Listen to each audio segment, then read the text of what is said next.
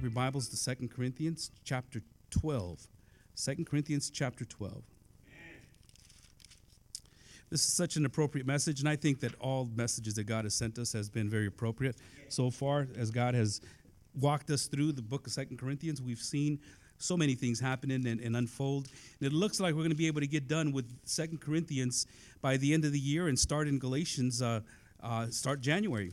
We have, of course, some messages on the birth of Christ and what that means for us and how he invaded this planet. We're going to talk about how Isaiah had prophesied about the things that would take place in the future and how those things are to, how his son is going to be born and the kingdom will be established on his shoulders.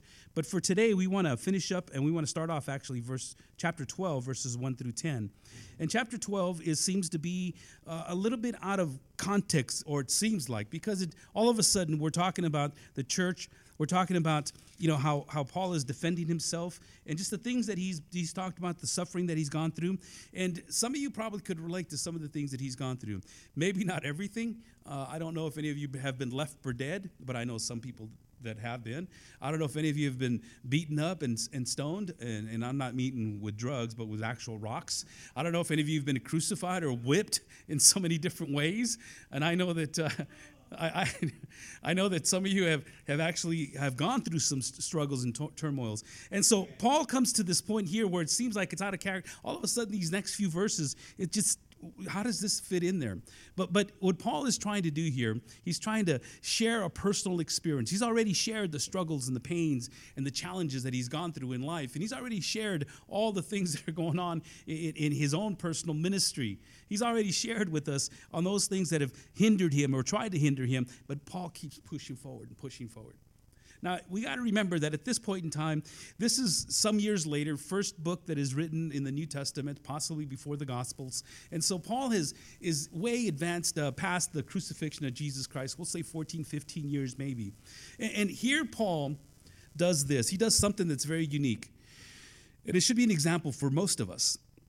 Here Paul, he describes an experience that he had with the Lord.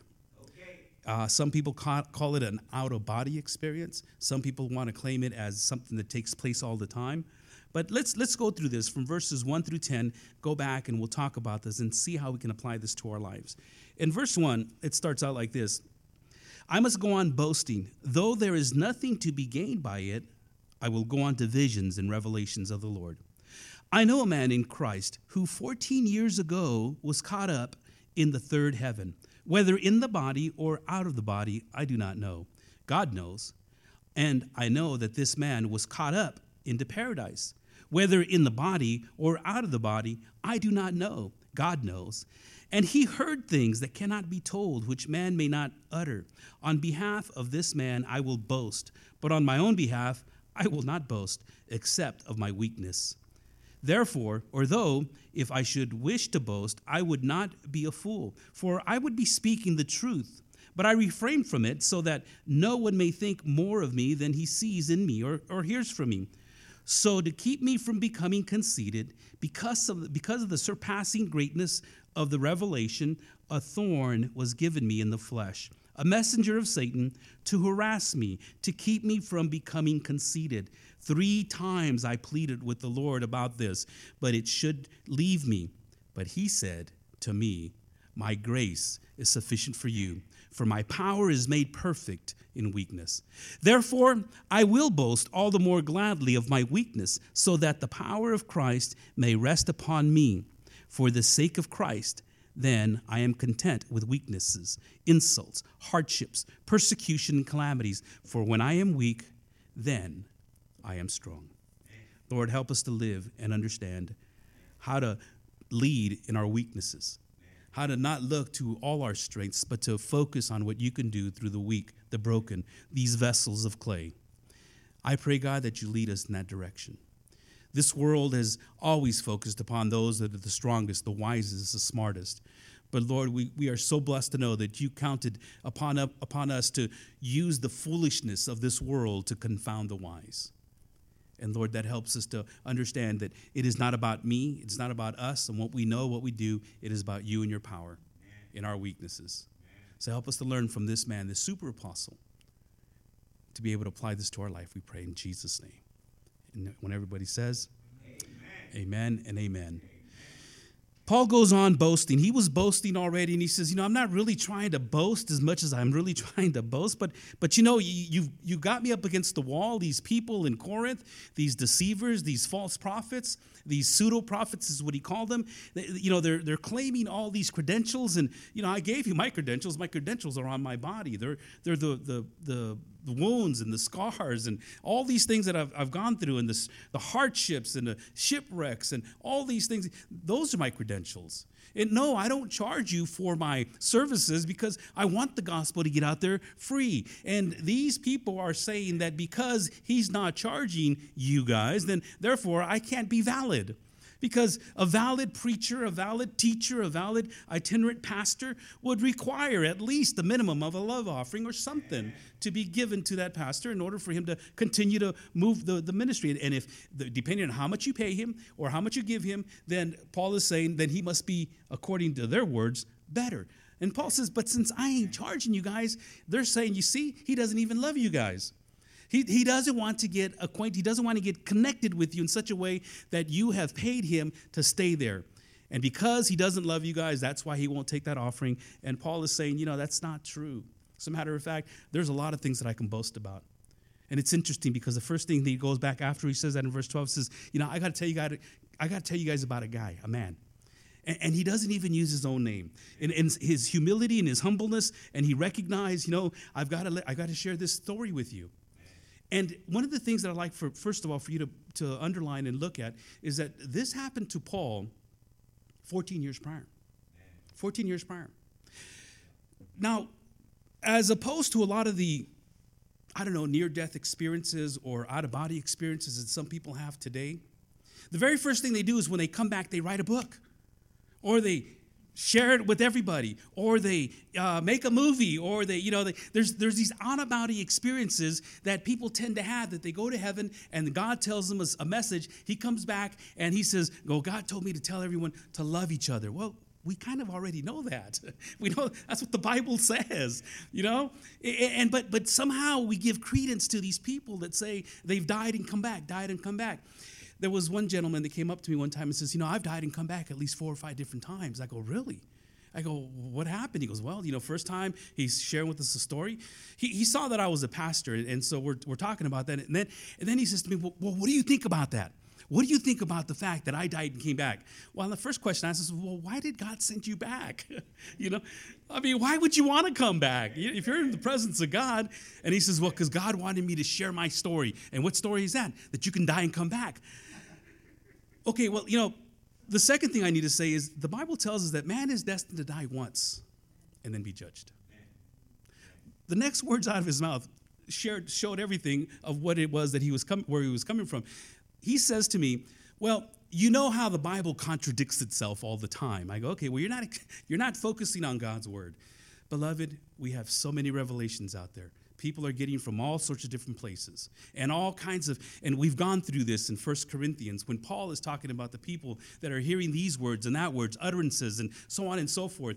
And the one thing that we have to keep focused on is, number one, you see, if it agrees with God's word, then we don't need it. But if it doesn't agree with God's word, then I don't want it.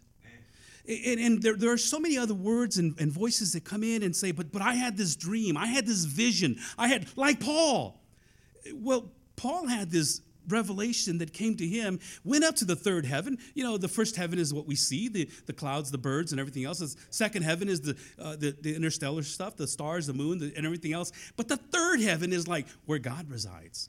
And that's where Paul ended up at. And he came back and he says, I can't even utter to you the things that have happened. I'm not even going to write about them. But the only reason I'm doing this 14 years later is to share with you that God is something that beyond my comprehension. And I'm not even going to tell you it was me. I'm going to say that he's talking in third person.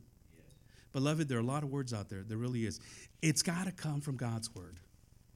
If it lines up with God's word, okay, well, I'm glad you said that. If it's already here, I don't need it. But if it goes contrary to God's word. And the interesting thing, beloved, is that what we know is that almost every word that people come out from, the more that you hear them, the further away from God's word they get. and it seems to line up and it sounds good. This is why your doctrine needs to be sound. Your theology has got to be sound. Your knowledge of God's word has got to be in depth and know God's word, because it's only the word of God that's going to help you through these times that we're going through right now, either personally or as a society or as a culture. It's God's word that's going to keep you focused. Very briefly, I know everybody's looking for an encounter, looking for a presence of Jesus Christ, or an infilling, or an indwelling, or a new vision, or a new wineskin, or something different, something more, as if God's word is not enough. Right the day that Jesus Christ resurrected, these two guys in the book of Luke are going back home to Emmaus. The sun's going down. And on the road, they're kind of like downcast. They meet a stranger, and the stranger says, "So what's going on, guys?" He says, "Oh, we're just discussing about the things that happened today in Jerusalem." He says, "Well, what happened?" This is what? You're the only one that doesn't know what happened today? They took our Christ and they murdered him, our priests, our leaders. They killed him. The very next thing that Jesus says, he says, what is wrong with you guys? I mean, don't you know the writings, the prophets? Don't you know about what Moses said about the Christ that is to come? And beginning from Moses, this stranger starts to unfold. He has a Bible study with them. He goes directly to the Word. Now, the reason I bring this up is because here's two guys, downtrodden. And as a matter of fact, they even tell this stranger, and it's been reported that some women had seen him and that he resurrected. And, they're kind of like, I don't know. Did they actually see him, or they hallucinating? What happened? But that's the story.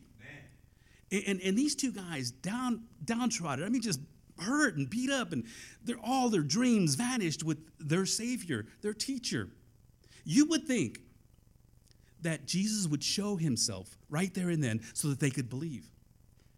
But the very first thing that Jesus does is he takes us to the Word of God. This is what the Word of God says.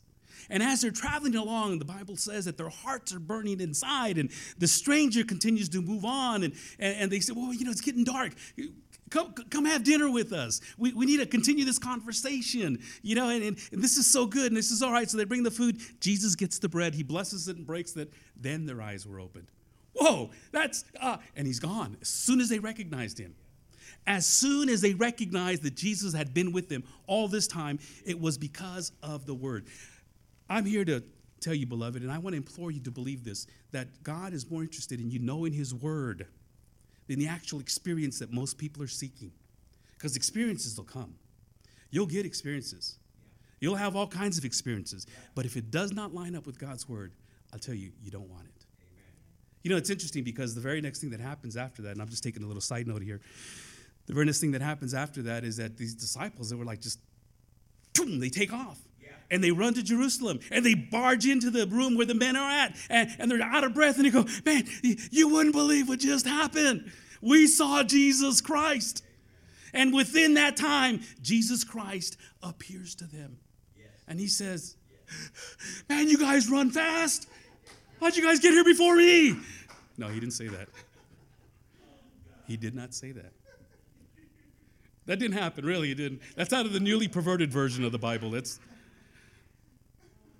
what Jesus said is as a matter of fact, he started, the point I'm trying to make is this, is that Jesus waited for the testimony to come out. We've experienced the Lord Jesus Christ. See, Jesus will show up when you talk about him, when you share him. And we want an experience when we come to church, we pray, we cry, we do whatever. We go to conferences, we do these things, and we want the Holy Spirit to fall upon us like gold dust and all kinds of other things. And all God wants you to do is to get into his word. Amen. And you share what Jesus Christ told you to do. Yeah. He'll show up. Yeah. He'll show up every single time because the word became flesh. Here is the word. This is Jesus Christ. Here is where we get our revelation. When we say sola escritura, we definitely mean that. Just the word of God. Just the word. Yeah. Yeah. Just the word. Nothing else but just the word. That's kind of hard to read it that way. Like, I'm not here to try to explain it to you as to why it says that or how it says that. A good friend of mine said to me one day, he sent me that verse. It says here that in Deuteronomy that men shouldn't wear women's clothing and women shouldn't be wearing men's clothing. And he says, what do you think about that? I go, well, it says what it says. But that was for back then. I go, why would God want to even initiate a law like that back then if he didn't think it was going to be mattering to us right now? Well, I don't agree with it. I was, that's okay. You don't have to. It's kind of, I don't know, long hair and all these. Beloved, I don't know. All I know is that God's word is true, and I've got to accept it for what it is. Amen. And yes, sometimes it's a little difficult when it talks to you to cast out that immoral brother. But that brother is really my brother. It's my child. It's, but they're living in sin. I can't do that. There's steps that Jesus Christ had left for us. And so when we get a word, Paul is sharing this revelation that he had 14 years prior. Didn't write a book, didn't make a movie, didn't even tell anybody until at this point, as far as we know, according to Scripture. No other writing has this instance where Paul is talking about this. But what happens is that we want God to show up during this COVID. We want God to show up during cancer. We want God to show up when there's an accident. We want God to show up when there's natural disasters, when crime happens. We want God to show up, and we're calling and crying out and says, God, why do bad things happen to good people? Why? The real question, well, first of all, the Bible teaches that bad things happen to all people. Not just the good people, not just the bad people. Yeah. Second of all, the Bible also says, well, there's no one good. There's no one righteous, no, not one. There is no one that it does good, not even one. And for all of us, and for all those who know God and understand God's word, the Christian man is not a good man. As a matter of fact, he is a vile wretch who has been saved by the grace of God. That's who we are, beloved. And Jesus Christ himself said the only good person is God. And so to say that why do bad things happen to good people, I remember preaching a message a while back. We were on this verse. And I said, it's actually why do good things happen to us bad people? That should be the question. Why does God bless us so much when we're such vile, wretched, wicked individuals? Our hearts, if we're not kept in check, will just take off on their own. And we have to submit our heart every single moment to God because, beloved, I'll tell you that if my heart is left unchecked, it will go astray. Amen. And I've got to be connected to God's word. I've got to be connected to what he says. But the reality is suffering is universal. Suffering is universal. As a matter of fact, in Job chapter 5, they said, but man is born to trouble as the sparks fly upward. It happens. In John 16, verse 33, Jesus said, I have said these things to you that in me you may have peace. In the world you will have tribulations. He didn't say maybe, you know what, don't worry about it because now you got the Holy Spirit. He says, no, you will have tribulations. It's a promise. You're going to get it, beloved. Whether you like it or not, it's going to happen. That's just the sinful world we live in. However, Jesus left us a promise. He says, but take heart. I have overcome the world. So this world, whatever it tries to do on you, it got nothing on you. As a matter of fact, in Acts 14:22, Paul, they're saying, strengthening the brothers of the disciple, encouraging them to continue in the faith, and saying that through many tribulations, we must enter the kingdom of God. 2 Timothy verse 3:12 says, indeed, all who desire to live a godly life in Christ Jesus, guess what? Will be persecuted. It just happens. And it happened to these men. Now, when we're talking about persecutions, tribulations, things that happen in the Bible, we're not talking about, you got to close the church down. We're not talking about that. These men and women were torn apart from their families, possessions taken, thrown into prisons, fed to lions, used as human torches.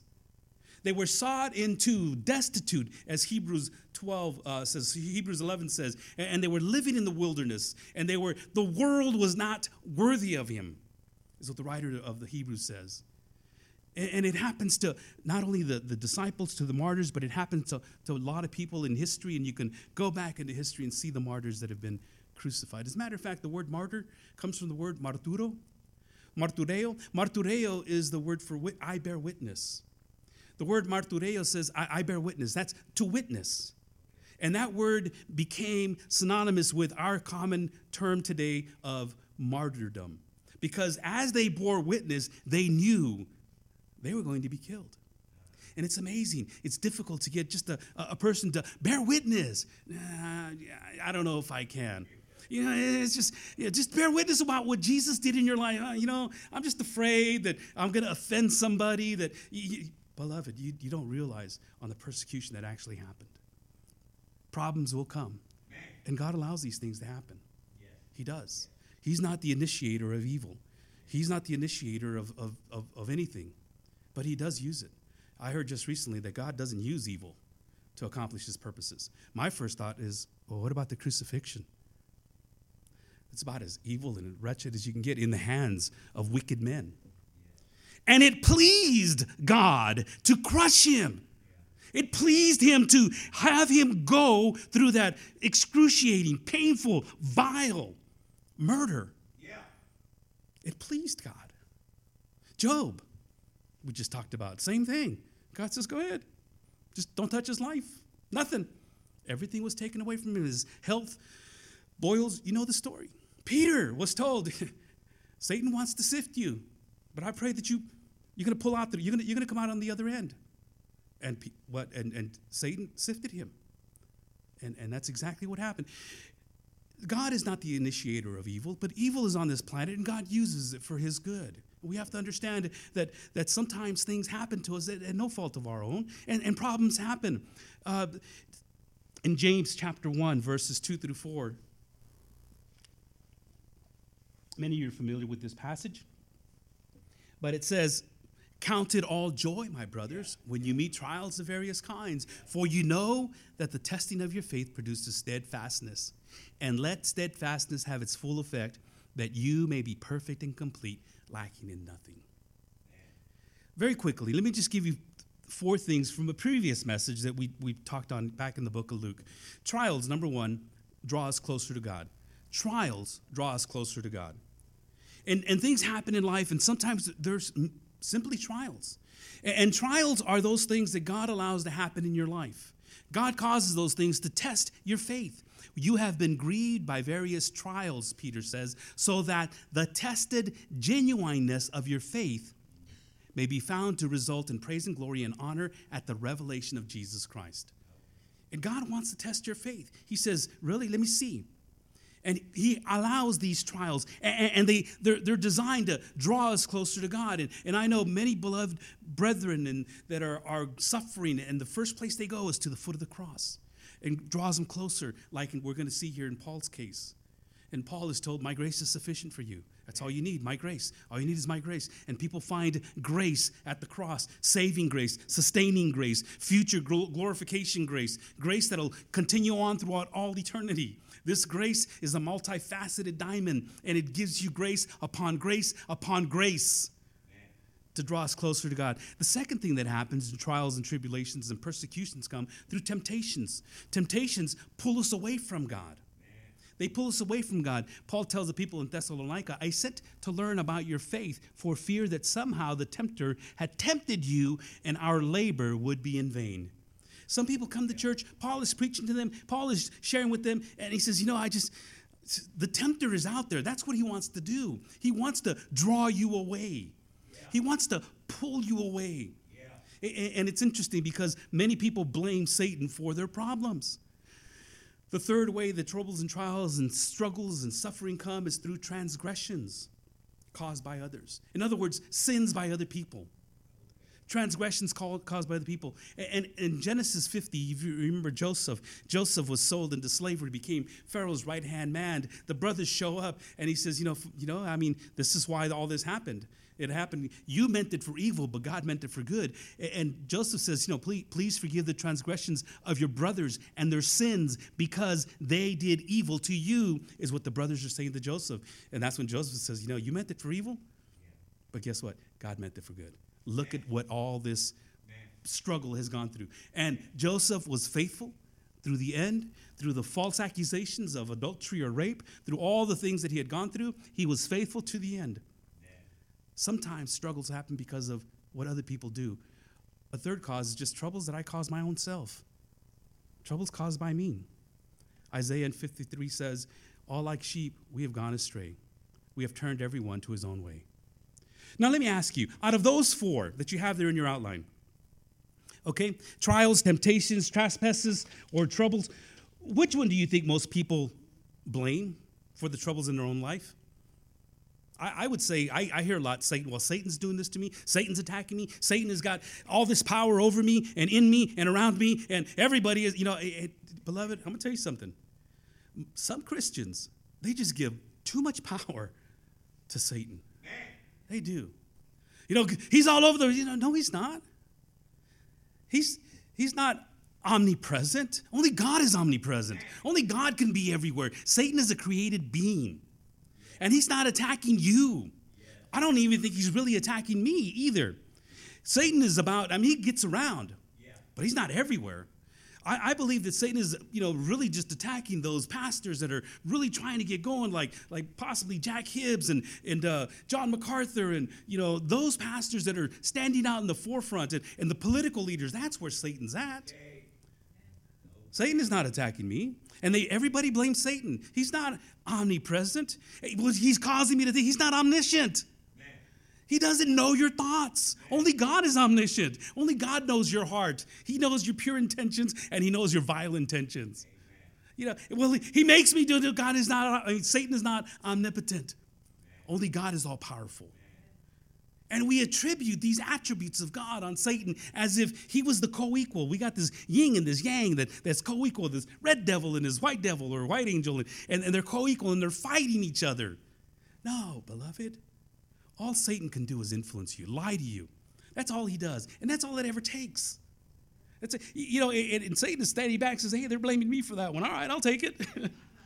You see that stupid guy? I'll take that one too. And he's just laughing at everybody, and he's just like you're laughing at him. Amen. Beloved, some people say, well, God is testing me. Or, you know what, it's what this nation is doing to me, or what my political leaders are doing, or, some stuff has happened. Some stuff has happened to you. I believe it.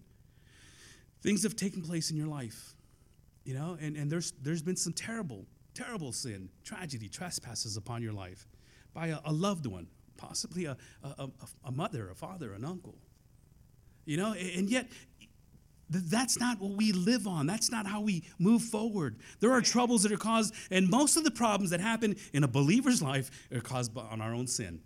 We just stray away from God. And then we blame everybody else or everything else except for ourselves. Amen. Let me share with you what Paul went through very briefly. Number one, God uses suffering in our life to reveal our spiritual condition, to reveal my spiritual condition. Paul says this in verse 5 and 6, is on behalf of this man I will boast, but not on my own behalf I will not boast, except of my weaknesses. And then he says this, though if I should wish to boast, I would not be a fool, for I would be speaking the truth. But I refrain from it, so that no one may think more of me than he sees in me or hears from me. Trouble is the truest test of a person's spiritual character. When adversity strikes, you'll start to see what that person is made of. It's like tea dipped into hot water. You'll see what type. It's like a tube of toothpaste. When the squeeze is on, you get to see what's inside. And this troubles reveal our spiritual condition. And Paul says, you know what? I'm not going to boast about these things because I've gone through a lot of adversities. The Lord brought intense suffering into Paul's life in part of the third person as he's writing and reveals his integrity for everyone to be able to see. And he establishes his own credibility by saying, look, these are the things that I've gone through. And I should have jumped ship a long time ago, but you know what? I know in whom I have believed in. And I am convinced that he is able to see me to the end. I am convinced that he can do this. This is why he writes to the Corinthians in 1 Corinthians 15, verse 58. He says, just continue on. Continue going. Yeah. Do not think that your labor is in vain. Yeah. Do not think that it's just for nothing. Because I know from first experience that God is going to work a miracle through you. And Paul, as I said, he's on behalf of this man. He's not even talking about himself. He says that no one may think more of me than he sees in me. People saw him we see him as a super apostle. But Paul is telling us right out, I don't want you to see that in me. I'm not a superman. As a matter of fact, we kind of got a little description of him from somebody that wrote about him 100 years after Paul. This short, bow-legged man, that was hunched over, had this unibrow, and he talked like this, kind of, like I don't know. He was a funny-looking man. Yeah. First person I pictured was the Penguin in Batman and Robin. Do The original Batman and Robin, you know? He goes, wah, wah, wah. I forget who that little man was. But that's the first thing I knew. Hook nose, you know, big old giant nose is what they described him as. So he wasn't a very pleasant-looking individual. He wasn't an orator either, like Apollos. You know, he was kind of rough in his speech and of course, in his writings. And so Paul says, I'm a nobody. I am. I'm just a nobody. Jesus Christ had saved from all eternity. And so Paul is saying, you know, sometimes these things happen in our life to reveal your spiritual condition. That's what happened in my life. Number 2, to remind me to stay humble. Yeah. To remind me to stay humble. Yeah. He says, so to keep me from becoming conceited. You know, that's the first thing that happens with some people that claim to have this epiphany or this revelation or this fresh wine or whatever a dream or I got to tell everybody about this angel that I saw. I got to tell everybody about what happened, this dream, you know, of how I died and went to heaven and there you go. Number 1 bestseller. Paul says, no, man. God didn't want me to share, to keep me from being conceited because of the surpassing greatness of the revelations that he says, of those things that he saw. A thorn was given me in the flesh, a messenger of Satan to harass me, to keep me from becoming conceited. This thorn, the word that is used, thorn, can also be used as a stake that you drive in the ground. It wasn't just this little rose thorn it was this huge, massive pain on his life.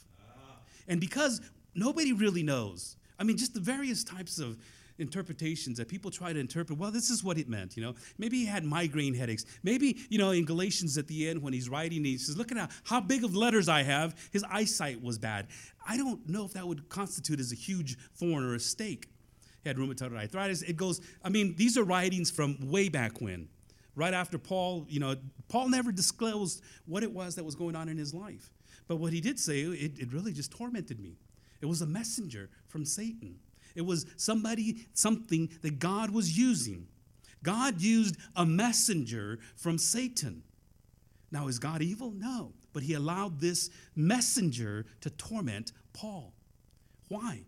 Paul is being used by God not only to reveal his spiritual condition, but to keep him humble. To keep him humble. What is this thorn? I don't know. Some people say, well, probably it was this messenger from Satan that was attacking the church. Paul had a heart for the church. His passion was about the church. He was just really stressed out about the church. He really loved that church. Do you remember when he went to Troas and he was going to go to Macedonia and a ministry opened up and he couldn't even minister because he was concerned that he sent Timothy with the first letter and wondering, what did they do to him? He hasn't come back. You know, it's been almost 3 months, 4 months, 5 months. And so he goes to try to meet him halfway and there's an opportunity. He's preaching and some guy falls out of a 3rd-story window. Eutychus, I don't know if you remember this or not, Eutychus falls down, he dies. Paul prays over him and says, I'm out of here, man, because these people want too much of me. I got to find Titus. What happened to Corinth? And he writes, he says, I could not minister here because I was so overwhelmed and just compelled to know about what happened to Corinth. And so some people believe that it was this attack within the church that just really hurt Paul. I don't know if you've ever been hurt that bad, to where you can feel it in your gut, where nothing just seems to make sense, that you can't operate, you can't think, you can't do ministry, let alone go to work. You know, everything just kind of shuts down. I don't know if you've ever been that way. Now, think of a time that maybe that might have happened in your life and multiply it times 100, 1,000. Paul had a passion for this church, and whatever that thorn was, it kept him disabled. It kept him at bay.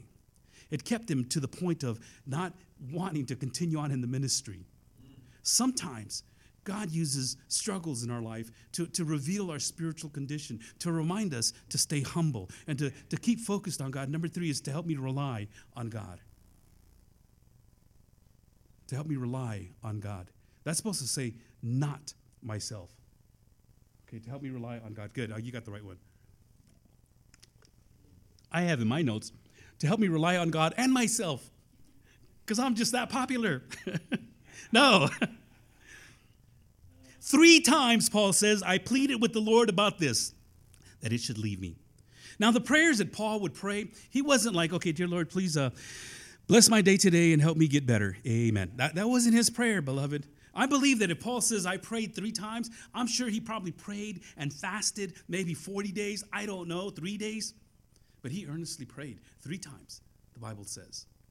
And faced with this demonic work at Corinth or whatever it might be happening within his life, if it's coming from demons, if it's coming from God, if it's whatever's taking place, he says, you know what, I'm going to go and I'm going to understand that God is the Father of all mercies and the God of all comfort who comforts us in our afflictions, and I'm going straight to God. I got to rely on God. And you've heard this before. Sometimes at the end of all medical and rational understanding, we finally turn to God, when in essence that should be the first place. Paul was distressed. Paul was at a point of just losing it. But he goes to God. He says, you know, I know that I have to trust in God 3 times. And I'm sure he prayed more after that. But he's saying right now, 3 times I prayed because I know that God has this. He says, I pleaded with the Lord about this, that it should leave me, this torment, this whatever it was, this anxiety, whether it was pain that hindered him. Whatever kind of pain, I don't think it could amount to any more pain than what he had for the church. Number 4, God uses suffering in our lives to reassure me of his grace. Because even though Paul pleaded 3 times, the answer came like this. Very famous. You guys know this. But he said to me, my grace is sufficient for you. For my power is made perfect in weakness. Therefore, I will boast all the more gladly of my weaknesses, so that the power of Christ may rest upon me. Amen. Hey, brother, what's going on? Nothing. You sure? Yeah, you see nothing's happening. You sure? Yep, everything's good. It sure doesn't look like that. Don't worry about it. It's all good. Don't look good, man. It's okay. Ask Paul. Paul, what's going on? Man, I'm praying for this church. And he just bawls out, this thorn that I have in my flesh that Satan is using against me. And he just spills. Man, there's nothing I can do. I am at a point where I've lost all sense of reason or what to do. But you and I, nothing. I'm good. I got this. I got this. Yeah, you got this, brother. Go ahead and go. Don't worry about it. You might. Nope, I ain't even going to worry about it. Beloved, I don't know where us men.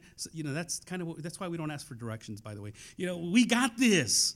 I can do this. More men are on YouTube and trying to figure things out nowadays than anywhere else. Because most wives are on Pinterest coming out. Hey, I want to get this done. Okay, and I can do it. I got this. I'm good at this. I can take care of this. I've got myself together here. I don't know if you remember. Well, I'm sure you do. Jesus is beat to a pulp. I mean, he's beyond recognition is what the Bible says. They put a crown of thorns on his head. They bashed it in with this staff that he had. And his lashings. I mean, if you've seen the Passion of the Christ, you get the picture. And he falls, and his knees, it's just all busted up on this cobblestone that he's walking on, and this, whether it's a crossbeam, whether it's a cross, this huge piece of wood just slides down his back, and splinters are just digging into the wounds that he already has. And Jesus dehydrated, loss of blood, and tired, up all night, he's carrying his cross. And there's a man standing by the Roman soldier says, you, get over here, carry the cross of Jesus Christ. And he says, okay, I already know what's going on. And he puts the cross on his back and he carries it up. The point I'm trying to make is this. Even Jesus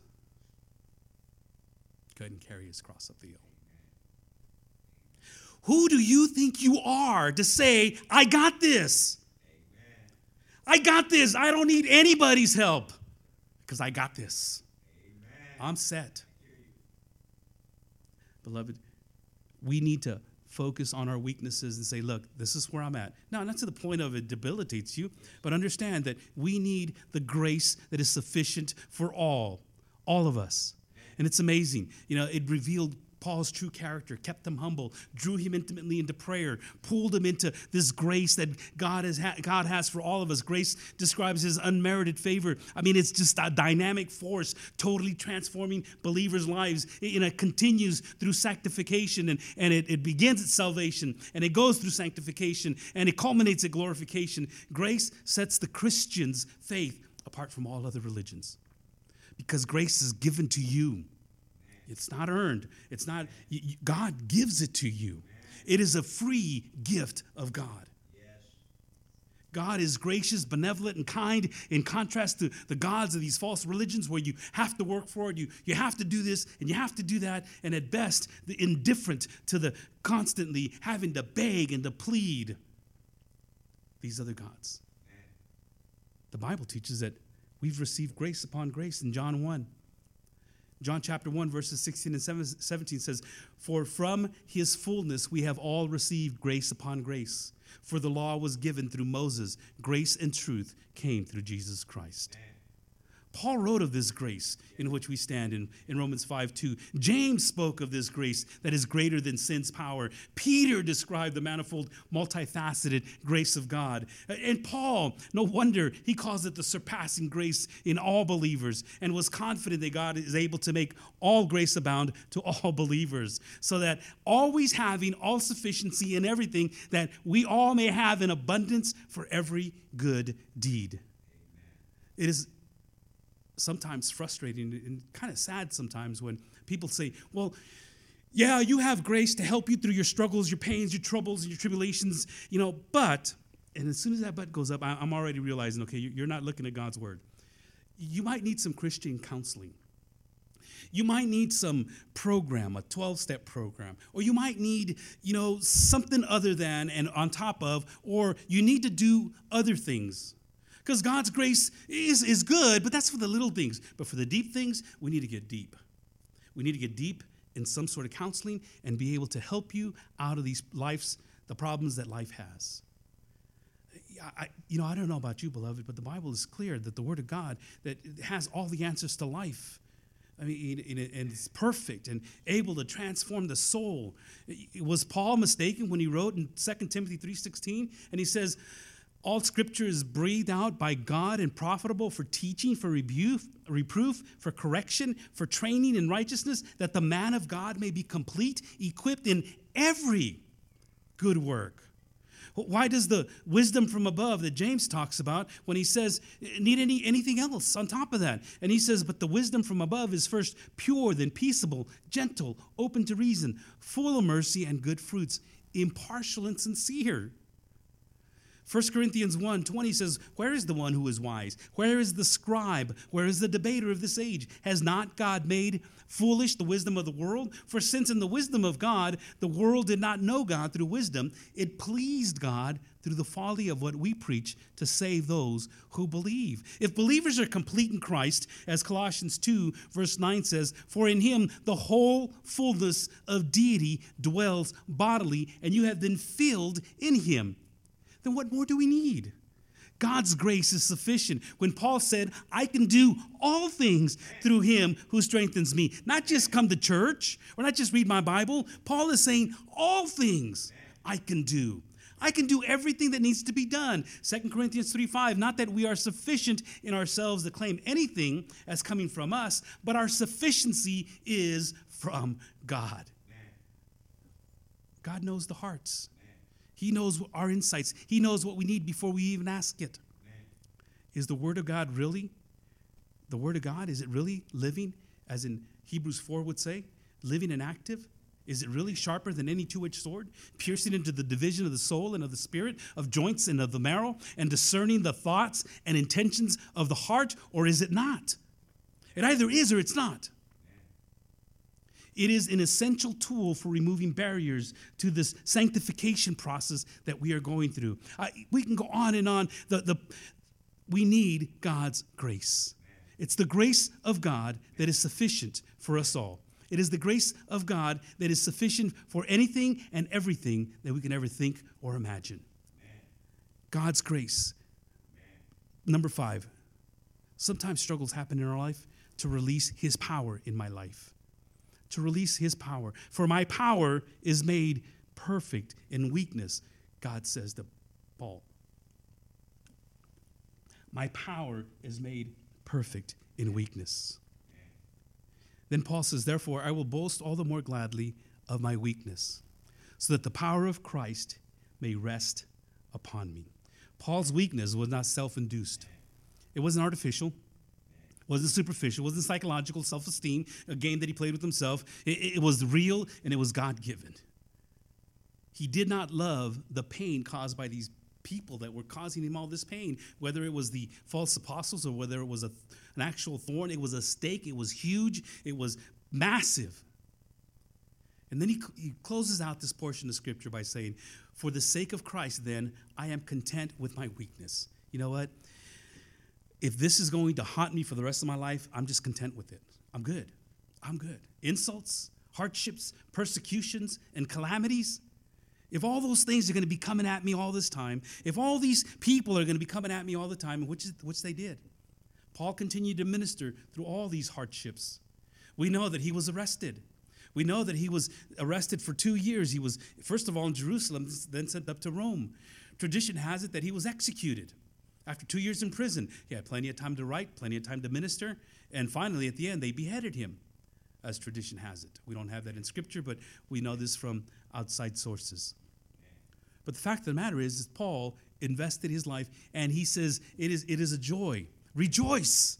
In prison, writing to the people in Philippi, rejoice. And again, I say, rejoice. And the guards are looking at him and say, what, is this guy gone mad? He's in there rejoicing. He's in chains. Rejoice. Rejoice. Problems will come. They will happen. They've been promised. They've been promised. And in James chapter 4, verses 7 and 8, James again gives us a very good remedy of what to do. First of all, he says, submit yourselves therefore to God. Resist the devil, and he will flee from you. Draw near to God, and he will draw near to you. Cleanse your hands, you sinners, and purify your hearts, you double-minded. Number one, you see, when trials come, they come to draw you closer to God. And if you have already eliminated all the other options, and you really believe, you know what, God is just testing me at this moment, and it could be, very well be, God is bringing you to this trial, what you need to do is, number one, rest. Just rest. Just rest in God. Just, you know what, God, you've got this. I don't. My weakness is made powerful, and you're going to use this weakness, this calamity, this adversity, whatever's going on in my life, you're going to use it for your glory. Either it's going to be for my glory or in my life, or it's going to be in the life of somebody else. Maybe you'll use this as an example for somebody else. I may be able to use this as a testimony to help people. Look, I went through the same exact thing you went through. God was bringing me through this test that I just didn't know what to do. Submit yourself, therefore, to God, James says.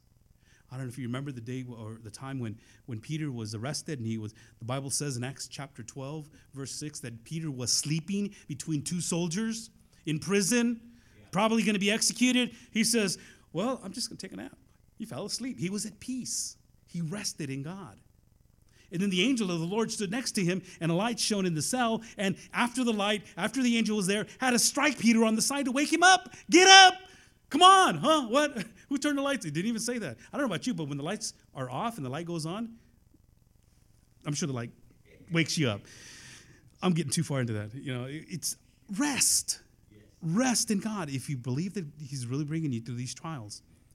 You know, if you're being tempted by Satan to pull you away from God, then the Bible says resist. The Bible doesn't say cast out, to fight, to beat up, to, you know. The Bible says resist. It even goes a little bit further. He says flee.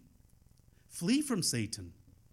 Flee from these desires. Resist the devil and he will flee. Run away from him. Don't run to him. Don't try to fight him. You know, even though he's not omniscient, omnipotent, and omniscience, and all the other, he's not all powerful, all knowing in all places at all time. He's not there. Doesn't mean that you already understand him. He's a big liar. And he knows how to lie. And he knows exactly the words to use in every single individual. And he passes them on to his demons. And those that are trying to get things done, they go around and pass out these lies.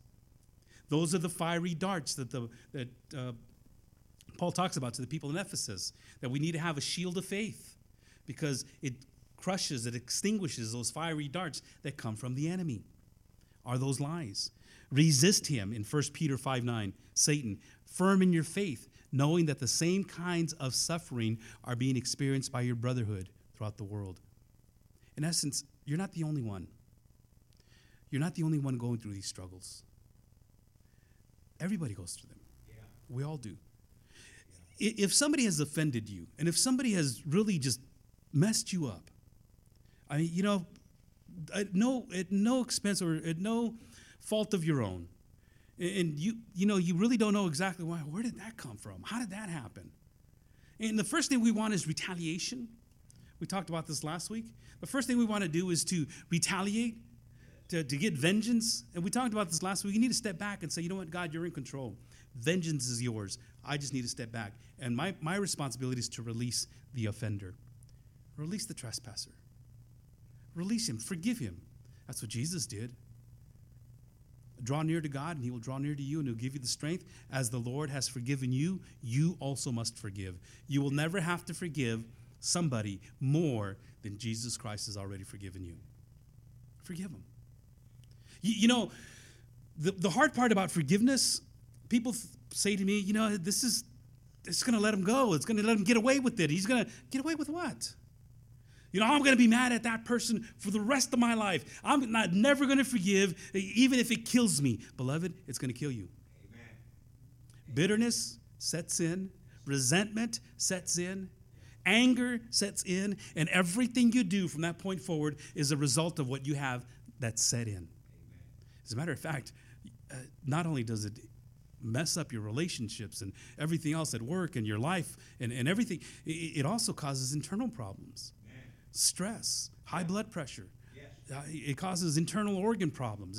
It causes all kinds of maladies, bitterness, anger.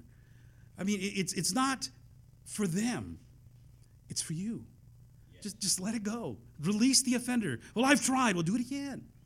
But I tried. But I'll do it again. How many times? Well, how about 7 times 70? Amen. Or how about a lot? How about until it doesn't hurt anymore? You do it and you do it and you do it until it doesn't hurt anymore. But if I forgive that person, I'm going to have to let them in. Oh, no, wait a minute. Don't mix up the two. Forgiveness is a must, okay? But trust is a different issue. You don't have to trust the person anymore. You don't have to let them back in your life. You don't have to allow them to continue to torment you. You forgive them. You love them. You cut them off if you have to. You try to build reconciliation, but not at the expense of what's going on in your life. Number 4, when in sin, if it's the problems that you've caused in yourself because of sin, because of disobedience, then the Bible says just repent. Cleanse your hands, you sinners, and purify your hearts, you double-minded. Just repent. Remember, therefore, Jesus tells the church in Ephesus, from where you have fallen, repent and do the works you did at first. Repent. God, I'm sorry. I messed up. And these events that are taking place because of what's going on in my life are because of my choice, my doing. Please forgive me. Well, God forgives you. He'll forgive you. Please, you got to understand the consequences. They're going to be there. If a person commits murder, gets caught, asks for forgiveness, asks the family to forgive him, the family forgives him, God forgives him, there's still consequences. Man. Lifetime in jail. Man. Or even his own life will be demanded of him. Man. But I asked for forgiveness. Yeah, there's consequences. Man. If you commit adultery, you can ask for forgiveness. It has consequences. If a child decides to run off and do what they want to do and they come back, there's forgiveness. But, there's consequences. And the two we have to understand, okay, I forgive you, and I'll help you through the consequences. We can work through the consequences. We can come to some sort of healing process because of the consequences, but they're still going to be there. And I repent. Paul had gone through some heavy stuff, and it took us some time to get through it because Paul was showing us on what it is that happens in a person's life when bad things happen. And they're going to happen to everybody. And don't make the mistake that most people make. Well, how come bad things happen to good people? I'm a good person, aren't I? We're not. Bad things happen to everyone. But good things happen to us bad people as well. God just blesses us when we're so close to him, when we've come to a place to really just to reveal our spiritual condition and to be reminded to be humble and to rely on God's word for everything and just to bask in his grace and understand his grace on how deep that grace is, how multifaceted. And when we release his power in our weaknesses, God says, I can bless you. I can bless that. And I can work with that. Yeah. And as we continue on with Paul, he's going to talk about the church next week, and we're going to finish up the following week with the final warnings. That what Paul is doing is he's showing us the way of life on how to live out the gospel of Jesus Christ in our modern day time. And theology doesn't have to be boring. Theology doesn't have to be dry. It has to be practical to live life. Because whatever type of theology you have, it's like the glasses you put on and you look at the world through what you believe on what God's word says. God's word is the lenses from which I see the world. It's the foundation of my life. And everything I believe and everything I do comes based upon what I believe of God's word. And we're going to continue to learn that here. Let me ask you to stand.